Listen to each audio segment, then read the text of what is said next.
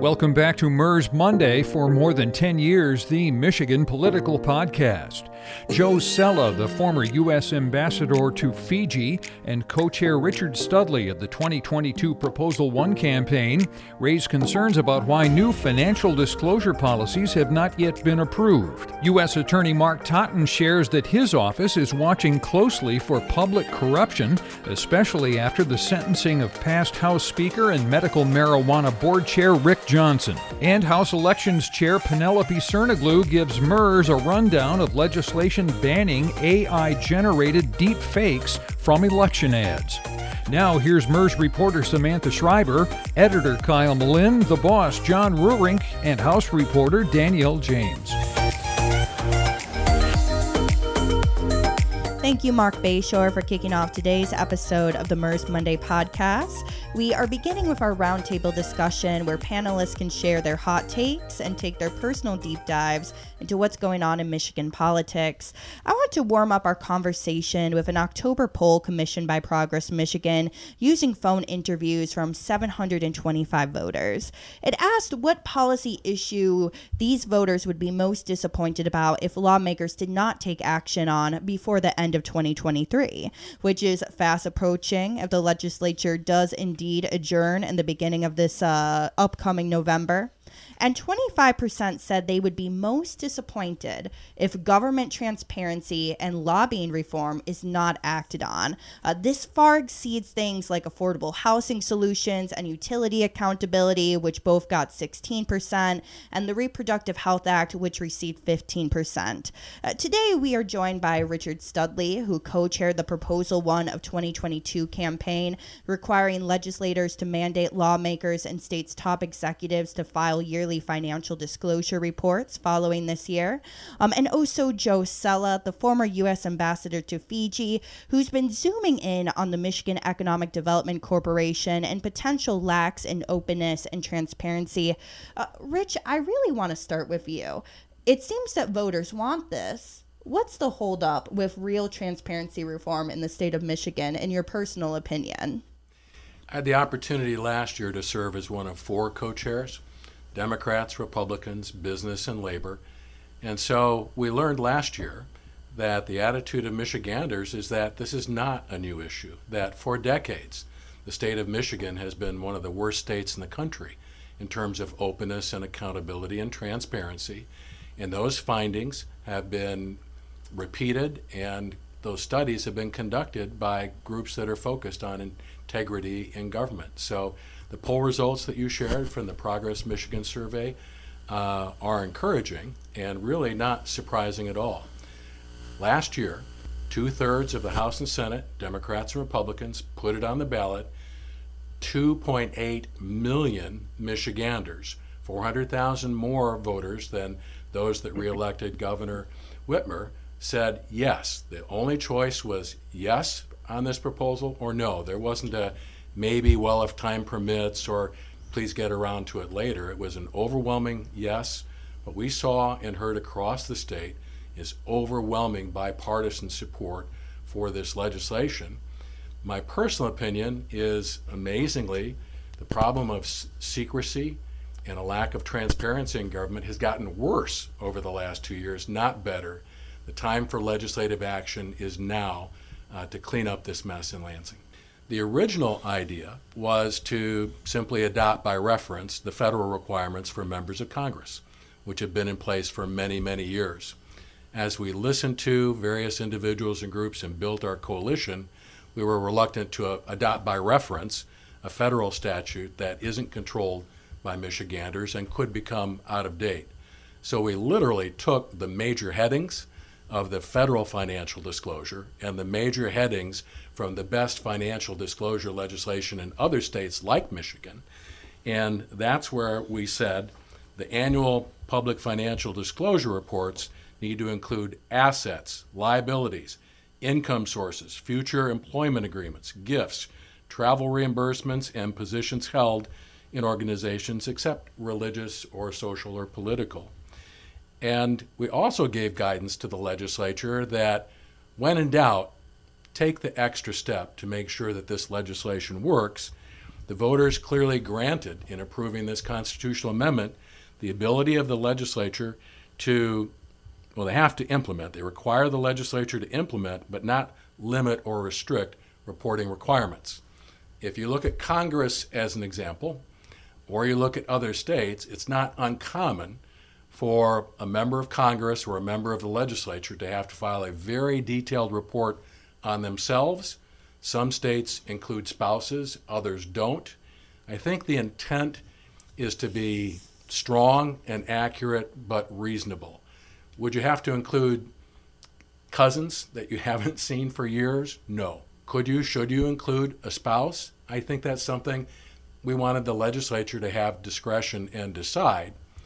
One of the concerns that Joe and I have is over the past 2 years, we have seen a dramatic increase in the misuse and abuse of non-disclosure agreements. We have a member of Michigan's congressional delegation who took an oath of office to serve the public, but signed a non-disclosure agreement at the request of the Michigan Economic Development Corporation. You have state lawmakers and state officers who took an oath of office to serve the public who have also signed non-disclosure agreements. I think there is inherent conflict with their oath of office. If you are an elected or appointed public official, are you serving the public or are you serving special or private interests? Again, that's another area the legislature has now had over 11 months to study, and the bills to implement Prop 1 haven't even really been introduced publicly. But Joe, if we don't have non-disclosure agreements and the information on some of these deals come out, they could be blown up and they could never come to pass. And isn't there a risk in the private sector of that happening? And that's why we have them in the first place.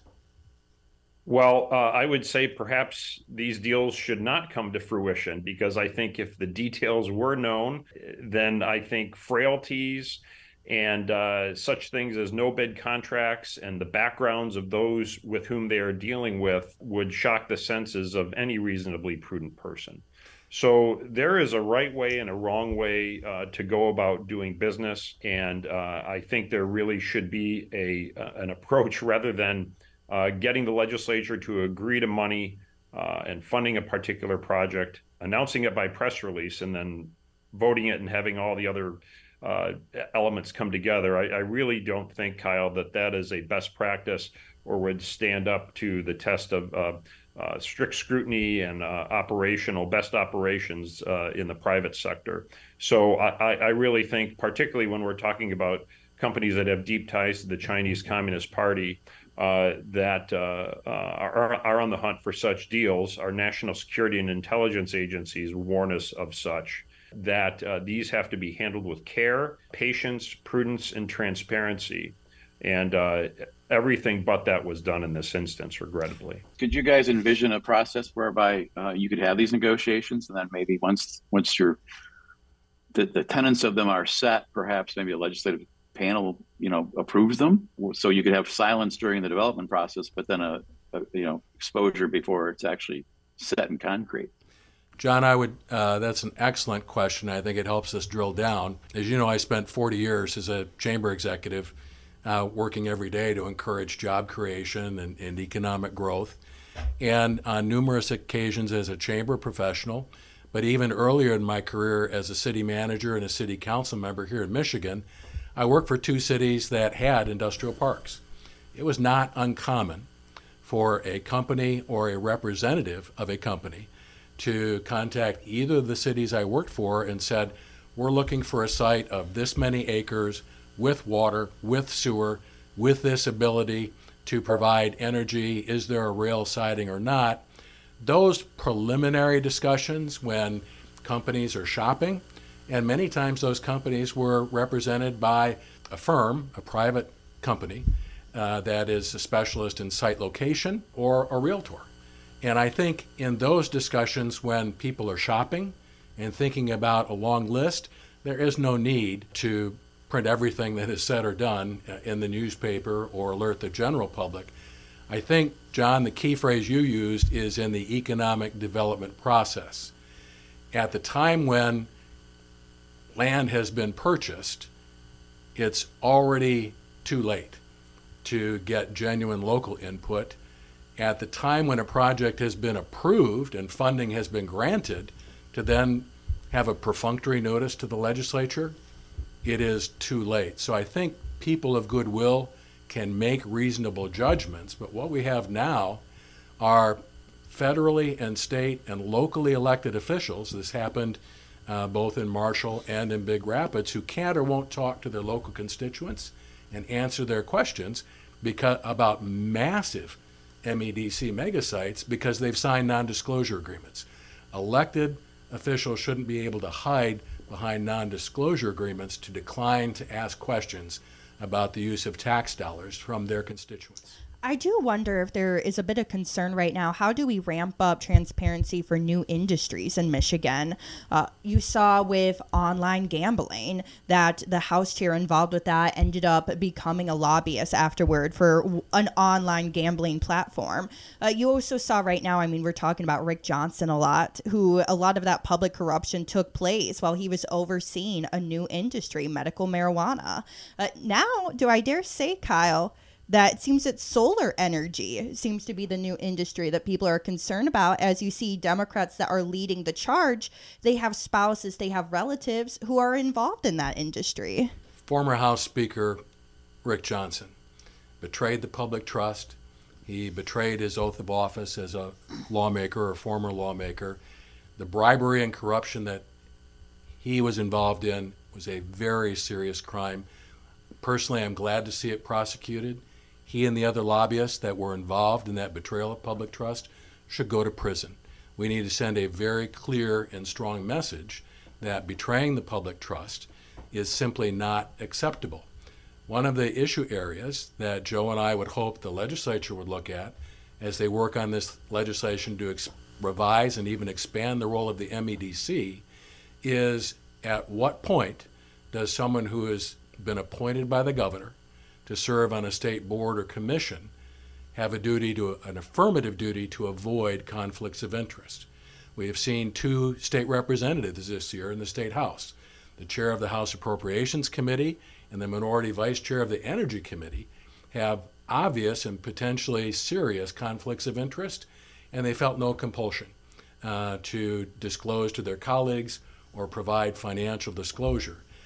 I think when you look at state boards and commissions that have the authority to approve or disapprove state licenses that might be worth hundreds of thousands of dollars or millions of dollars, when you look at state boards and commissions that approve loans and grants of millions, tens of millions, there's a question there for the legislature to wrestle with. Should they also be required? If you are in a policy advisory committee for the state, we need input from people from all walks of life.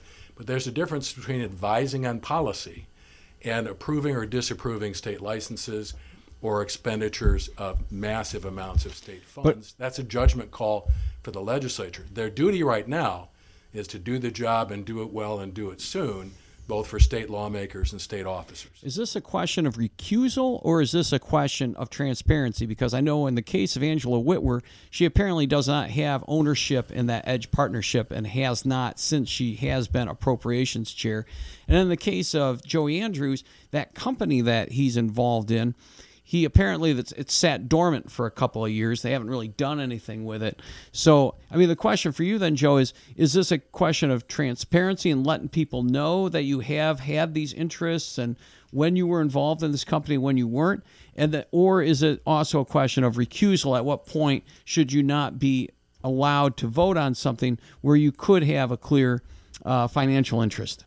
Well, I would say that I'm going to revert back to my point in terms of what James Madison said in Federalist 10 that said faction can only be limited by controlling its effects, which is underway now through what the legislature is now looking at through the MEDC reform package, hopefully what the legislature will implement following Proposal 1's passage, driving openness, accountability, and transparency. But it's very telling, and it's really, again, I think the mechanics of the legislature to work those finite details out.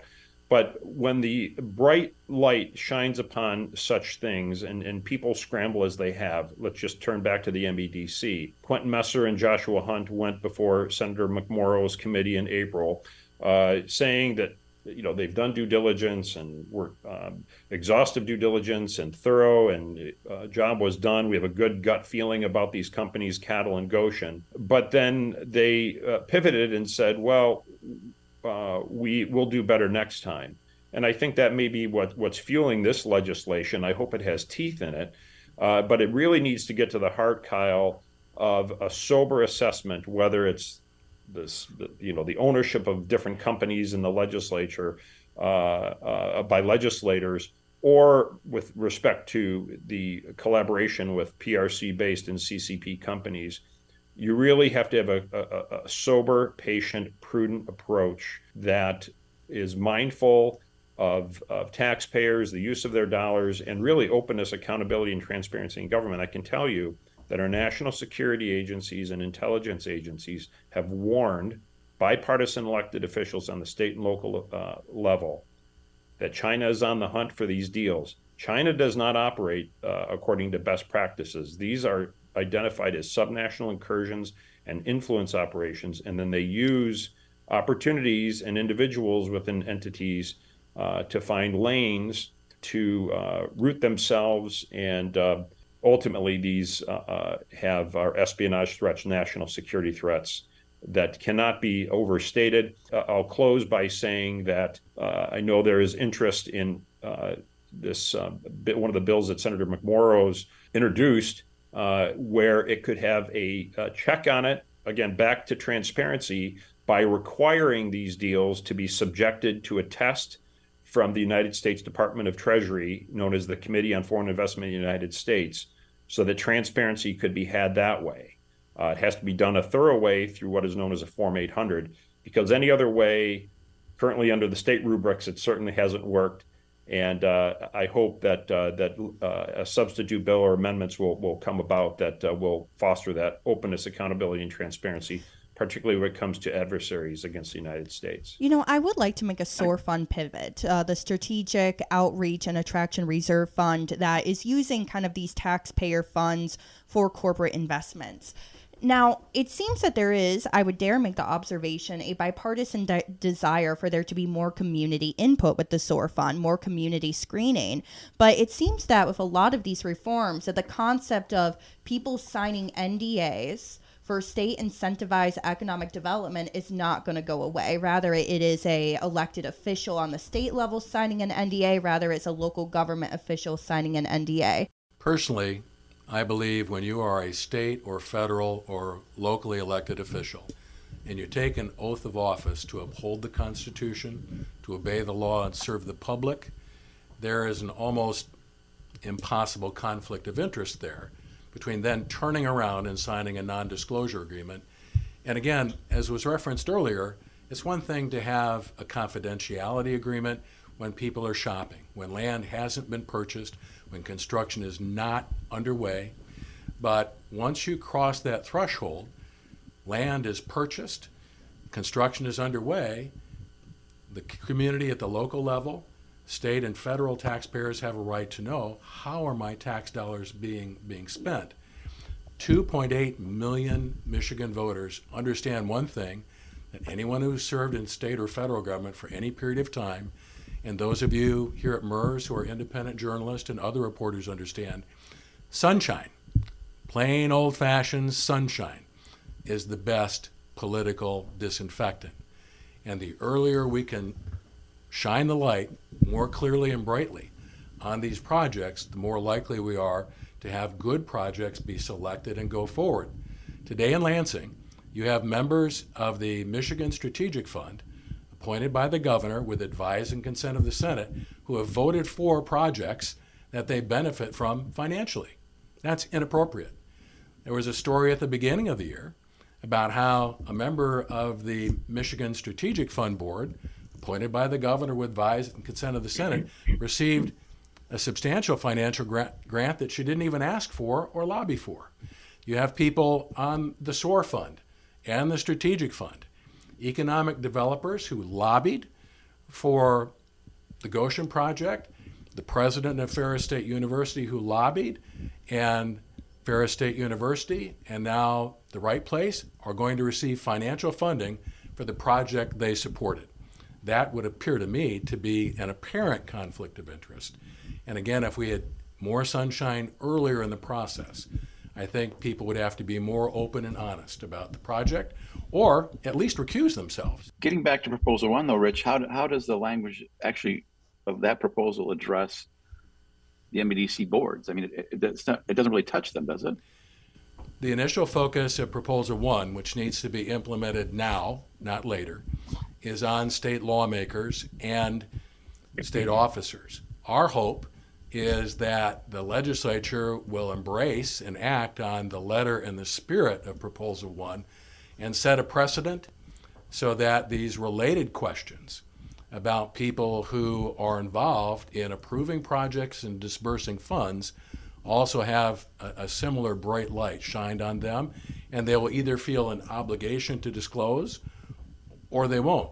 Part of the challenge now is the current practices rely on lawmakers to police themselves.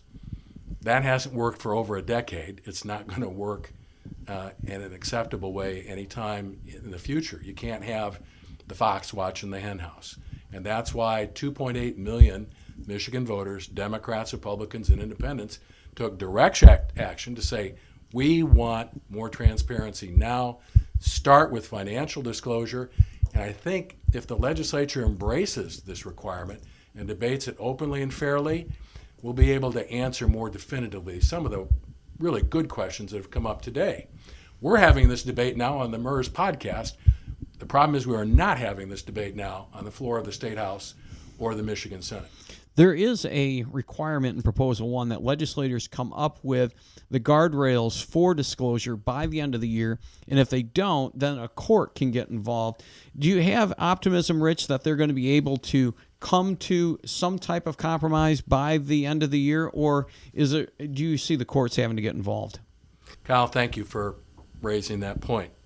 Part of the voter-approved amendment that is in Proposal 1 anticipated that lawmakers might be reluctant to implement this, or would not either implement it at all or do a poor job. Here is what the voter-approved amendment says. The co-chairs of the Proposal 1 campaign didn't want a toothless amendment to be ignored.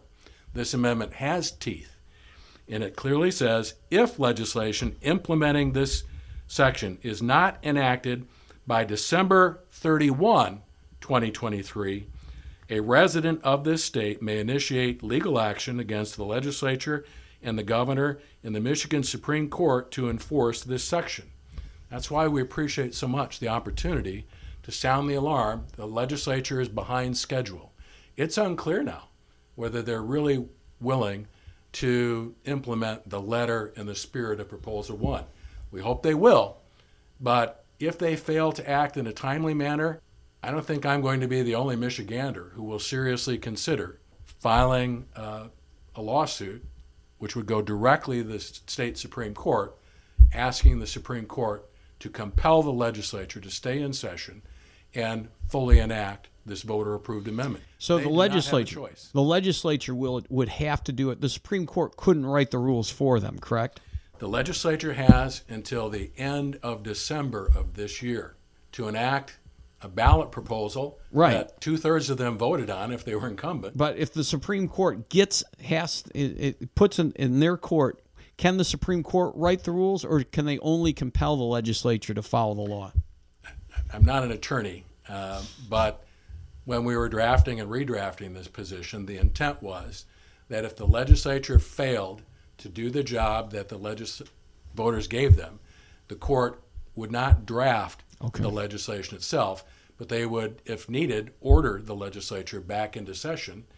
And I think there would be such tremendous pressure on the public at that point that they would be compelled to stay in session 7 days a week, if needed, to enact this. The question is, why hasn't it already happened? This has been before the legislature since May of last year. This has been a problem for over a decade. Wake up, smell the coffee, do your job. Do you think it's possible because legislators think that this is going to be an easy lift? You know, they don't have to deal with a ton of floor amendments, a ton of floor debate. They can just be one and done. And right now they're just focused on getting all of the controversial, harder things out of the way. I think this is harder than they thought, quite frankly. I mean, just listen to us. We've been talking about this for a half an hour. And I think this is the kind of conversations they're having. Who is going to be involved? Who is going to have to disclose? How much are we going to disclose? Are we going to do it by the exact dollar amount? Are we going to do it by bands? Is it like Congress where it's by bands? Or are we going to have to report exact dollar amounts? How much are we going to disclose? Are we going to, Does FOIA reform have to be a part of this? If we're getting this done, should we get it all done? I would recommend to lawmakers that their constitutional imperative is to implement the voter-approved financial disclosure requirements. But those are interrelated with the lobby law, election law, and campaign finance. I think that, Kyle, you make a good point. We all know that good public policy isn't necessarily quick or easy. On the other hand, voters didn't ask them to build a spaceship to Mars. This legislation is in place in 47 or 46 other states. The laws are in place for Congress to do this.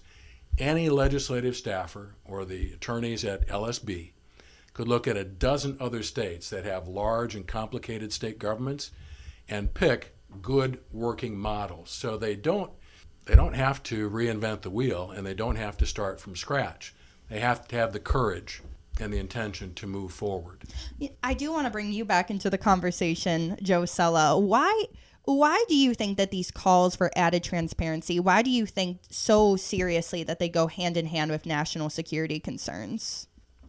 Well, Samantha, an excellent question. In February of 2022, our national security agencies and intelligence agencies convened a bipartisan group of state and local elected officials to say, look, the People's Republic of China have companies there that have deep ties to the Chinese Communist Party that are on the hunt to look for opportunities within states to create deals. And these ought to be considered as subnational incursions, therefore espionage threats.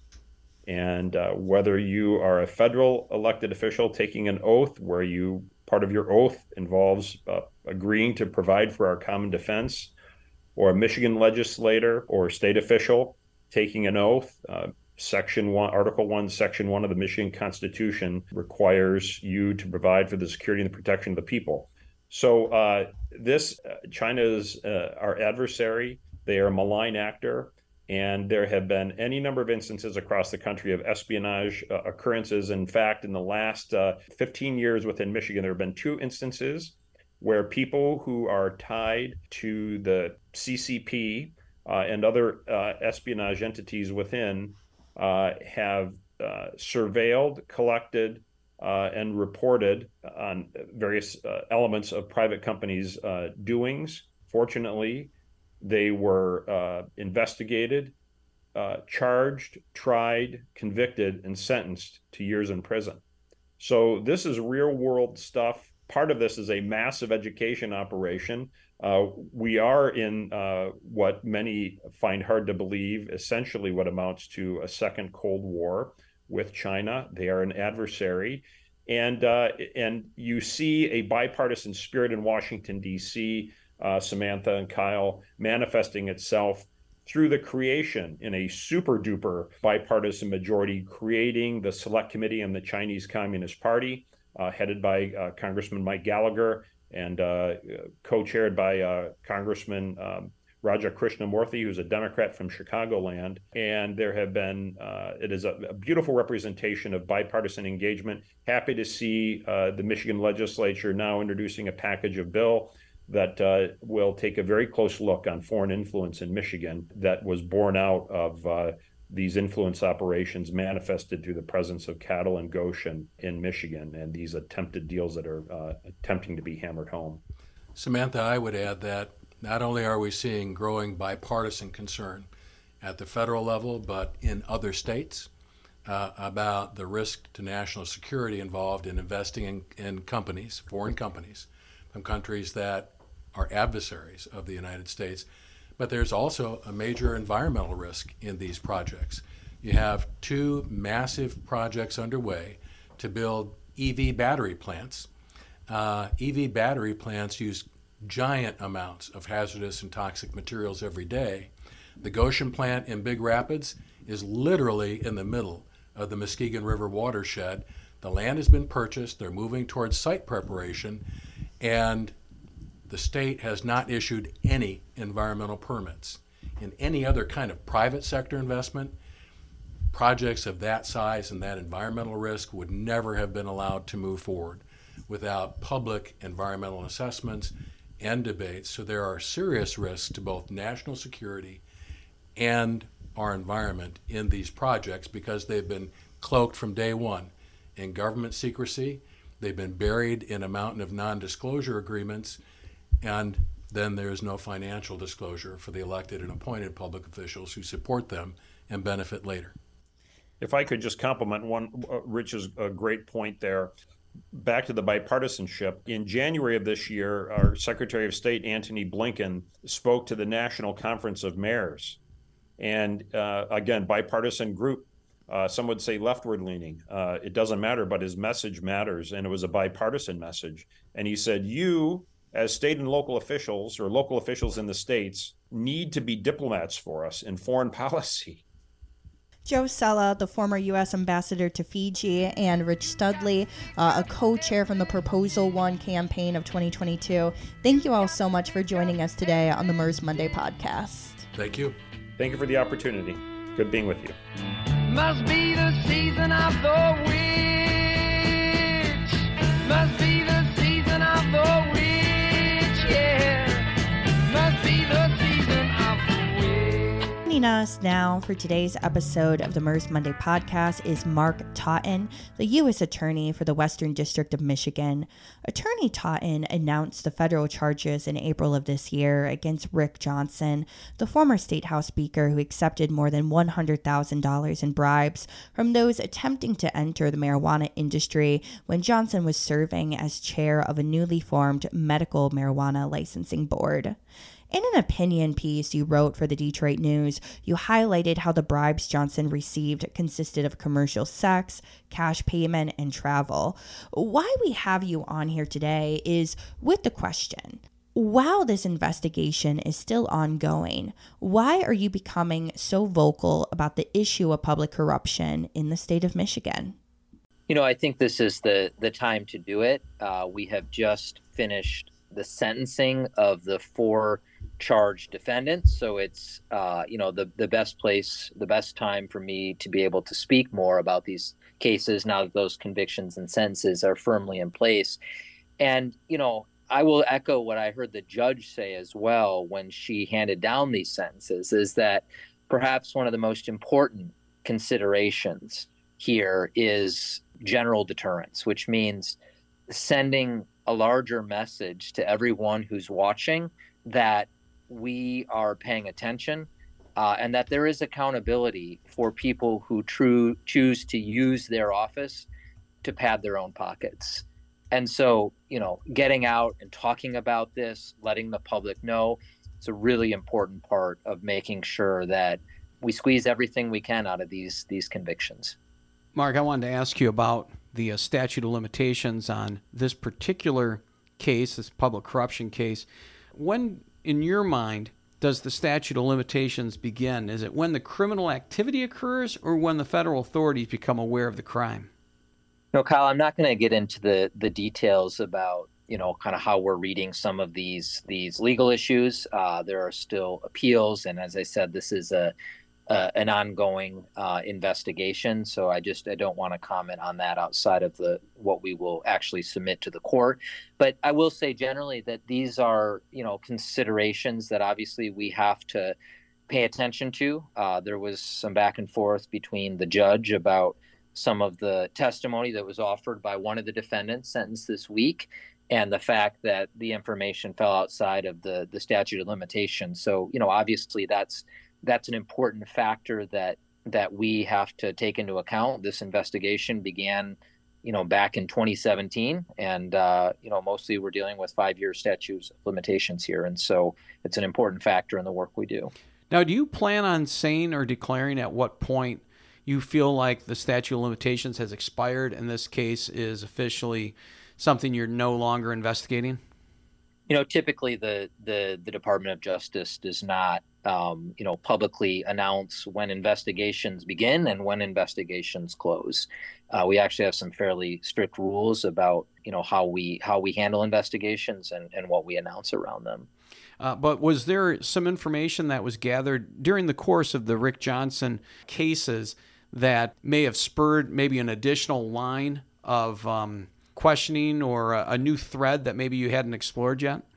I think, all I can say, Kyle, is that the investigation is ongoing. And I know that may seem fairly constrained, but, in part, it really is to protect people who may be the subject of that investigation. The mere fact of it getting out that somebody is being looked at can have tremendous impact on somebody. And so we're very, very careful to not talk about investigations other than at this point to just confirm that the investigation is ongoing. Mark, John Roaring here. Quick question for you I wanted to ask. The original Medical Marijuana Act was passed in 2018. I think it wasn't until 8 years later the legislature started to enact enabling legislation or safeguard legislation. Had they moved quicker, do you think some of this could have been avoided? I recall when the Detroit casinos passed it, they acted immediately on enabling legislation. I don't know, John, if I've actually thought about that. I don't know if the timing of the enabling legislation, which, as you said, came several years later. I don't know what degree that made a difference here. I will say, as we commented to the judge 3 weeks ago when Rick Johnson was sentenced, that he came into that office with a plan to bribe people and to shake them down. He clearly was brazen about what he was doing, and whether any of the legislative run up to that would have made a difference, I don't know. So I know right now there's a lot of things you can't say, but could you just tell our listeners what can you say about the most noteworthy updates in this investigation? Give me a little more sense, if you can, about what specifically you're asking about? Oh, I think just when you overall are able to talk about the capacity of what you've been able to discover and the issues and the Achilles heels you've been able to pin out, what would they be? Yeah, that would be focused on the four defendants that we have successfully convicted and who have now been sentenced. I think, as folks know, marijuana was and is a promising new industry. Last year, it netted 2.3 in revenue. 2.3 billion in revenue, and anyone who was going to enter this industry had to go through this board. So, Rick Johnson really served as a gatekeeper on that. And as I mentioned, he came into this job intent on using it to make money for himself. He took over $110,000 in cash payments, in luxury travel, in commercial sex. It was not a one-time thing. These were multiple payments that came in over several months, and there was a fairly elaborate scheme to try to conceal it, which included multiple LLCs, burner phones. There were code names, and that really is the conduct that we've been after. I think as the sentencing reflects, as you heard from the judge who sentenced Rick Johnson, there's special accountability for those are the office holders themselves. I think all of the sentences here were strong sentences, but as you can see, Rick Johnson got 55 months. That's 4.5 years. I can tell you that the average bribery sentence in the federal system in 2022 was 23 months. The average length in 2020 was 15 months. And so, the sentences that we got here, we're pleased with. We think they send a really strong and needed message about this crime and the accountability that will follow for public corruption. Among the nerdiest of us watchdogs in Lansing, there's a lot of conversations about ways Michigan can improve transparency and government accountability in our statute. As a federal attorney, what do you view as Michigan's greatest weakness when it comes to pursuing these corruption-like cases? Yeah, I'll speak. I need to hold off speaking on specific proposals, but I can speak generally about that. I really hope that state officials, policymakers, lawmakers are paying attention to what happened in this case, this major public corruption scandal. And I think there's a lot of questions that we need to ask. Do we have sufficient financial disclosure laws? Is the Freedom of Information Act broad enough to allow the type of scrutiny that can come for people who get that information? What about our disclosure law around lobbyists? Two of the defendants here were lobbyists. And then I think there's always a question, too, about enforcement. You can have the strongest laws on the books, but if they're not enforced, they don't mean much, right? So I think, I hope that this series of convictions begins or hastens a discussion about whether we have sufficient mechanisms in place to ensure the integrity of our system. And, I'll just add, it is difficult to underestimate the importance of this crime. Public corruption is a very serious crime. And in many ways, I would suggest it stands by itself because it's a crime that really attacks directly the rule of law. Folks who go into office have a responsibility to act on the behalf of the interests of people they serve. And when they violate that, they're attacking the system itself. And the results of, this type of crime can be very poisonous. Those folks who played by the rule, and certainly there were many here who did, feel like they can't compete. I think it obviously diminishes public confidence.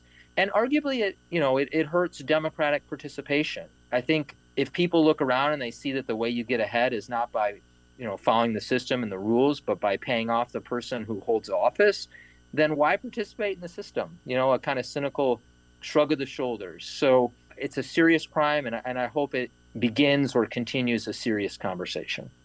Mark, I don't know if you saw this story from the Detroit News earlier this week about a $800,000 account connected to the Senate Majority Leader at the time, Arlen Meekhoff, ahead of him pushing Rick Johnson for a seat on the state's medical marijuana licensing board. Is that something that you happen to notice?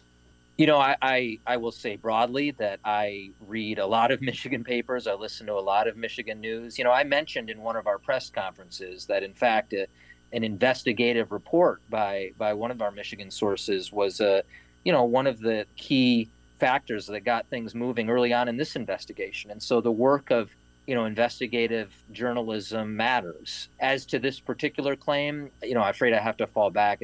We've got an ongoing investigation here, and I can't speak about any particulars, but I do pay attention, and my team pays attention to what's happening. And is that something that you all at the federal level would pay attention to in regards to payments from campaign accounts or from these nonprofits, these 501c4s or 501c5s or what have you? Is that something within your purview to do something about? I'm afraid I'm probably a little boring, Kyle, but I'll just have to say that, generally we will follow the evidence wherever it leads. If we can meet our burden of proof, which is a very, very high one in our system, beyond a reasonable doubt, there's no other reason that's going to keep us back from further charges. We want to make sure that people are held accountable, but we've got to satisfy our ethical obligations to only bring charges where we can satisfy that burden, and we're going to follow the evidence wherever it leads. And one more question on that front. Your batting average, U.S. Attorney, you mentioned that your standard for bringing forward a case is beyond a reasonable doubt. And as a result, the batting average of a U.S. Attorney's office as far as getting a conviction or a plea is what, 90, 95%, something like that, isn't it? I think generally in the federal system, about 95% of charged defendants eventually plead guilty. I think that's right, Kyle. Or found guilty. Yes. Well, yeah, that's right. I understand there was something regarding a $2 million gift. Was that given outside the statute of limitation? Was that covered by the charges? Yeah, I can say a little bit more about that. You're referring to, I believe, what was in some of our filings, the $2 million that Rick Johnson or his firm received prior to him taking office, marijuana lobbying related services.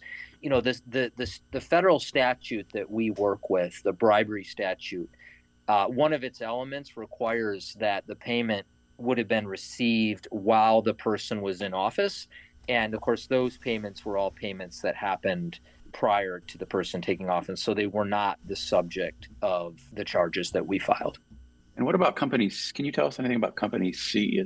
Will we ever know who that entity was?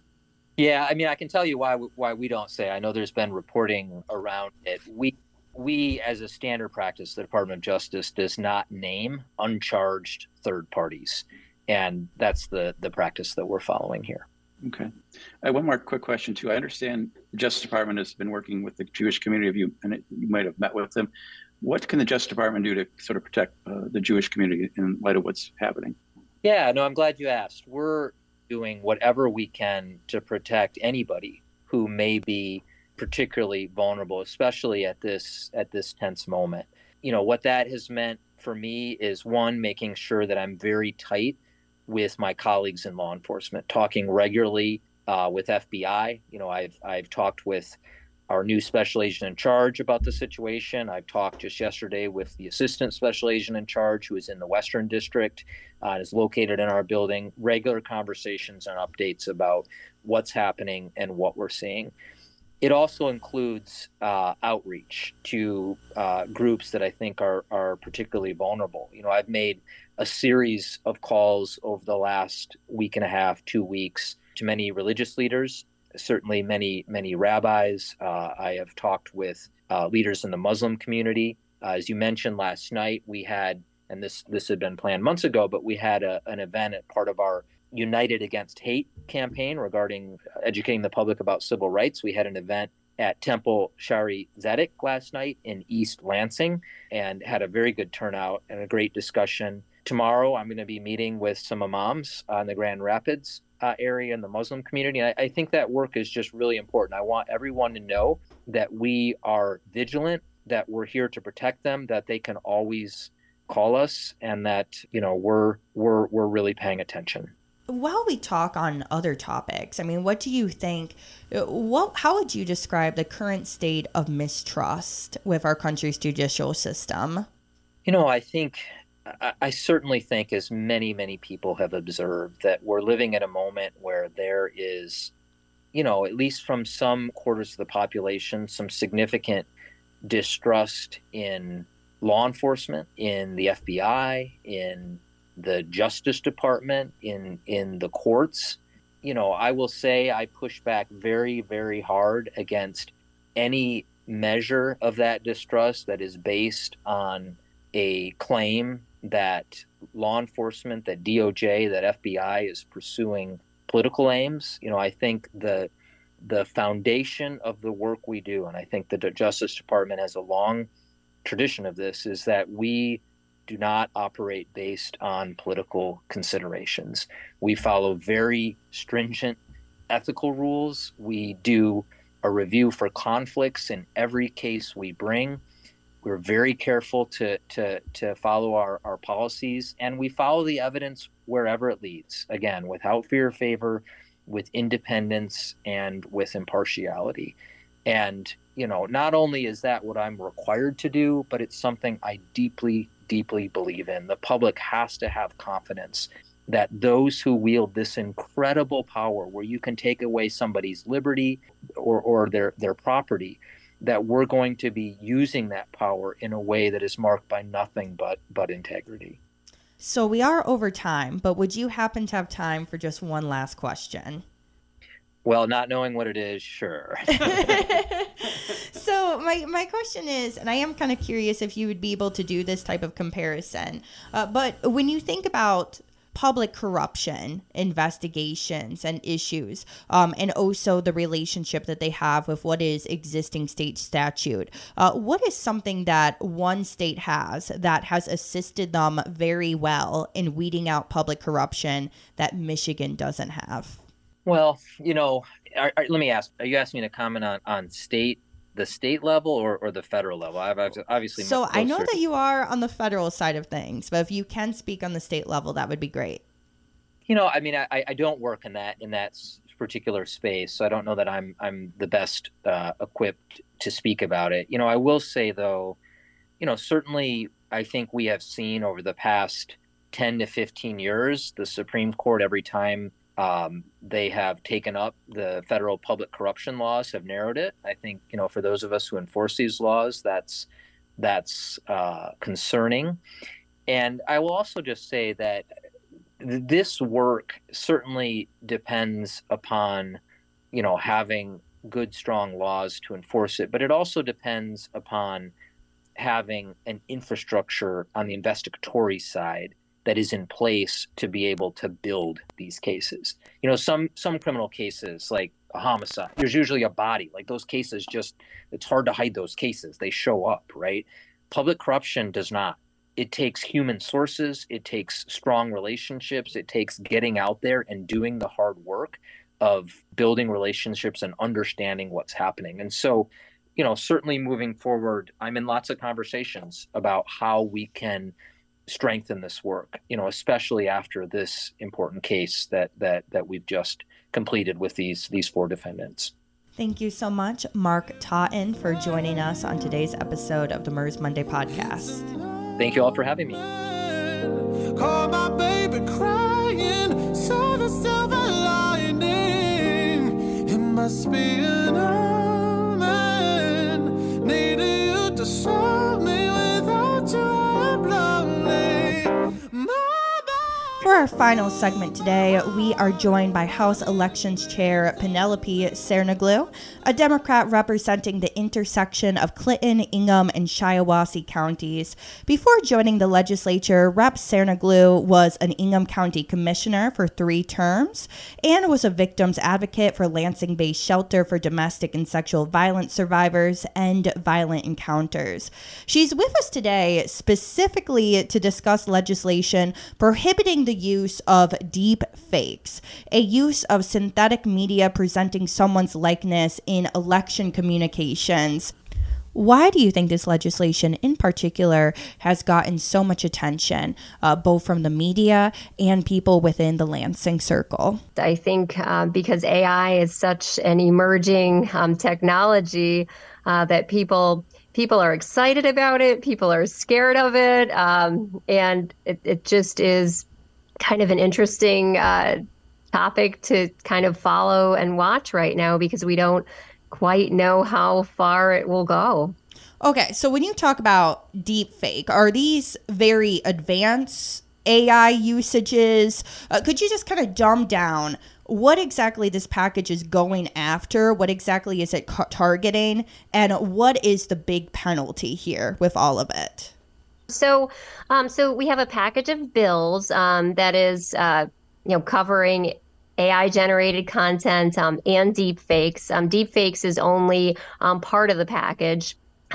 So in regards to deep fakes, that's materially deceptive in media. When you think you're seeing someone and hearing someone and it's not really them. I think at this point, most people have seen a deep fake. There's some really popular ones circulating on the web, like a video about Mr. Beast. And there's been one from Morgan Freeman out there for actually 2 years now. That's an older image. But coming into the political arena, we've started seeing deep fakes of political figures coming more and more frequently. And so the deep fake bill, it requires that you put a disclaimer. If you're making a deep fake, you have to put a disclaimer on there that says it's materially deceptive content. And if it is within 90 days before an election, and you know that it's false and your intent is to harm that particular candidate, that particular person, target, if you will, and if you want to influence voters against this particular target. So we do have some requirements there set forth, and if you fall within that category, then you would be subject to some penalties for doing that. We also, in another bill, we are looking at AI-generated campaign, and we call them qualified political ads.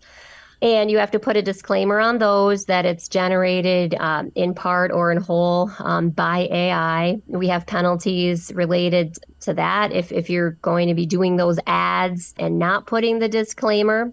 And beyond ads, if you're doing other type of political content, we still require a disclaimer, but the penalties are much smaller. Our goal here is to really to create a framework of regulation so that anyone who wants to follow the law knows what they have to do to stay within the law. Because right now, there's absolutely no regulation on deepfakes or AI-generated content.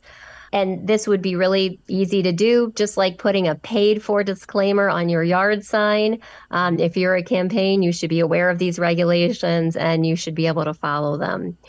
And of course, the reasoning is because we want to make sure that voters are getting the correct information and not being misled.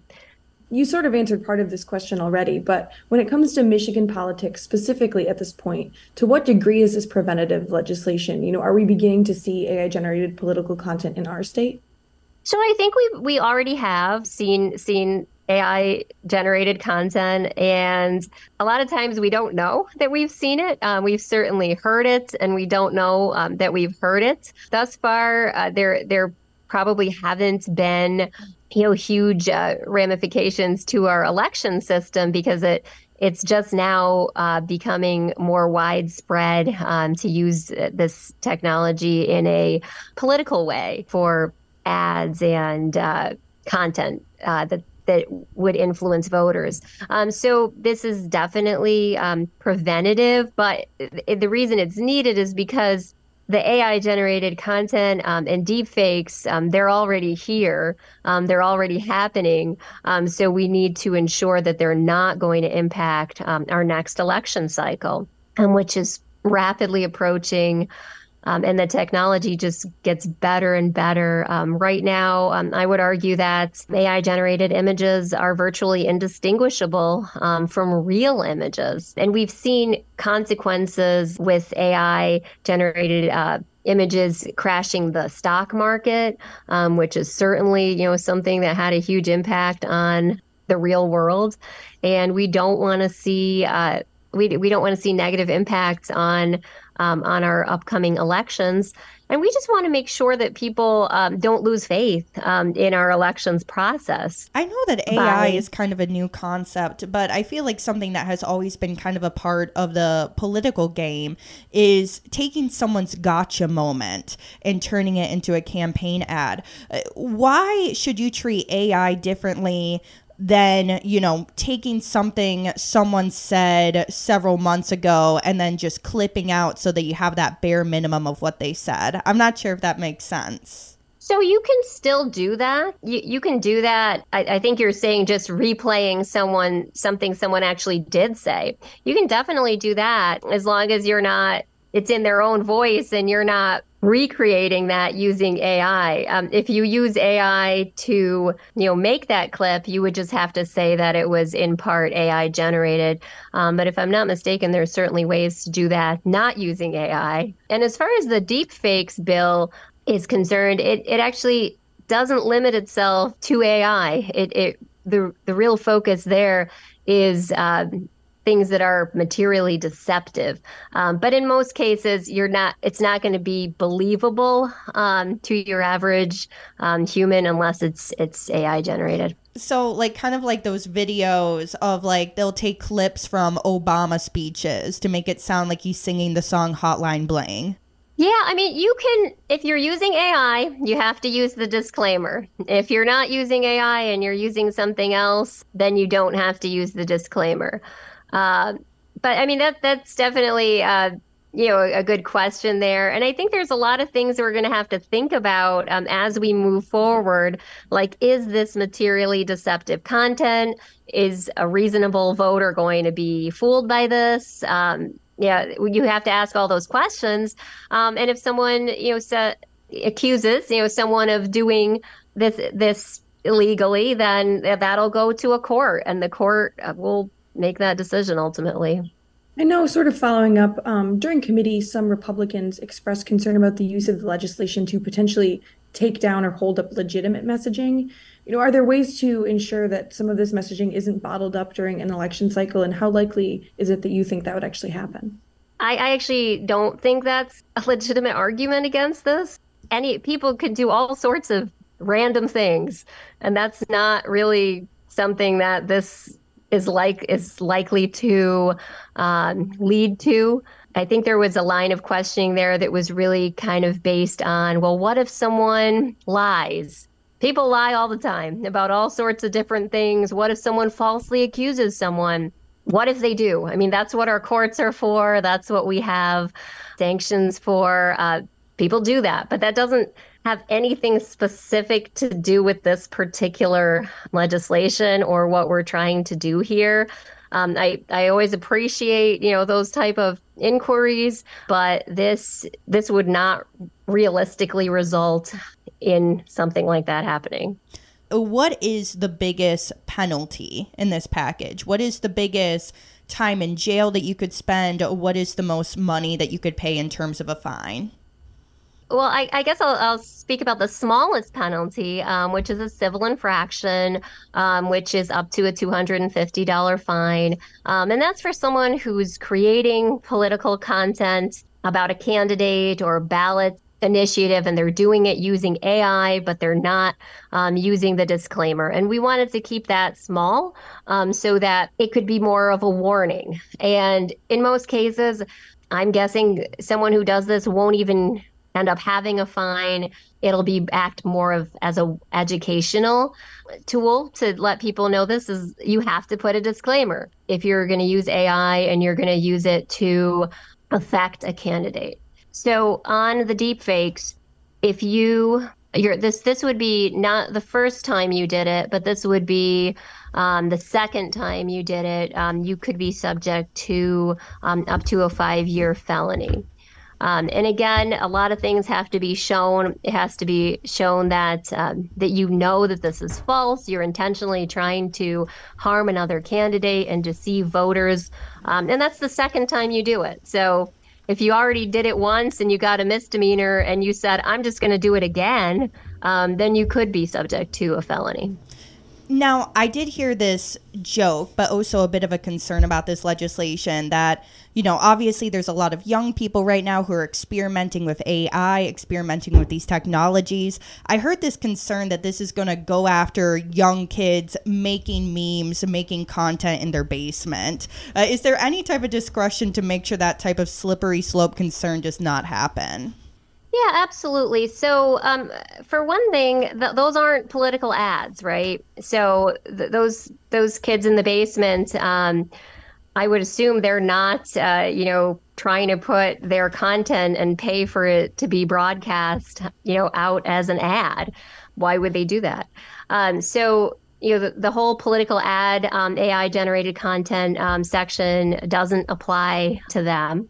Also, with the deep fakes, you have to prove that this person knows the image is false. It has to be within 90 days of an election. And you also have to prove that they intended harm to a candidate and that harm is reasonable and that they intended to mislead voters.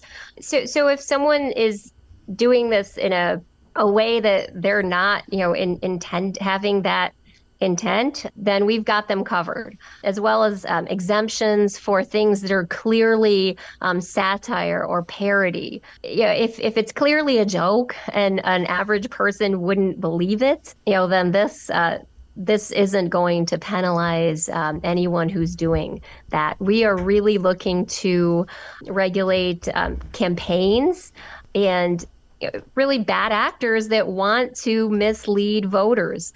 And we believe that most campaigns, once they know what the regulations are, what the framework is, they're going to follow the guidelines, just like we all do when we put paid for by disclaimers on our yard signs. They're going to know that they can, put any type of content they want out there, but they have to put a disclaimer. So really, I think this is about protecting voters from misinformation and protecting our democracy so that we don't have candidates and issues harmed by complete forgeries. I'm curious just how much of a protection or a blanket this disclaimer will be. Say someone says something, you were talking about materially deceptive content. Could they still be sued for defamation, something like that. Is just this only covering the, I guess, use of AI in the campaign ad, or does that go a little bit further? Sorry if that's sort of confusing. So materially deceptive content doesn't have to be AI, but it has to be so good that any reasonable person would believe that that's actually you. So I can't see how it would really be created in any other way besides AI. I mean, maybe if someone's like so good at Photoshop, but that just really isn't, the case. So I think it is mainly going to focus on AI generated content. And defamation is kind of a different, just a different issue. So I don't see that there's going to be much overlap there. But defamation is another example of something that, limits, what we are allowed to do in the world in general. So great question. And I do want to point out one other thing here is that this is a bipartisan bill package. I'm working with the Representative Bierlein, who also started working on this, has been working on it for a long time, the regulation of AI generated content. And I do think that this is really important for, anyone who is, engaging in politics and elections. It's hurt Republicans as much as it can hurt Republicans as much as it can hurt Democrats. And it's important that we support content that's accurate and not misleading towards either party. Do you think that this legislation can go beyond the scope of elections? Because it kind of seems that right now with AI that we're a bit in a Wild West territory. What is the future of AI going to look like? What are kind of some more regulations that you can see coming to the legislative conversation at this point? So I think that ultimately there is going to be a need for more regulations on AI, but this particular bill package doesn't address that. But as we go forward, I'm sure that we will see more AI related legislation. My final question would be, I was at the National Conference of State Legislatures Summit this summer, and they talked about this concern of someone using AI to basically mimic a clerk's voice and basically send it out to voters in that jurisdiction saying, don't come today, don't come to the polls, there's this issue, or don't vote, by mail, etc. Is that a concern that you have going into the 2024 elections, that there's going to be bad actors with this technology that could limit access to the polls? Yeah, someone did bring that up to me. So that's definitely a concern of something that could happen. I haven't seen that yet. And it's something that we need to figure out how to address. So yes, that would be a concern.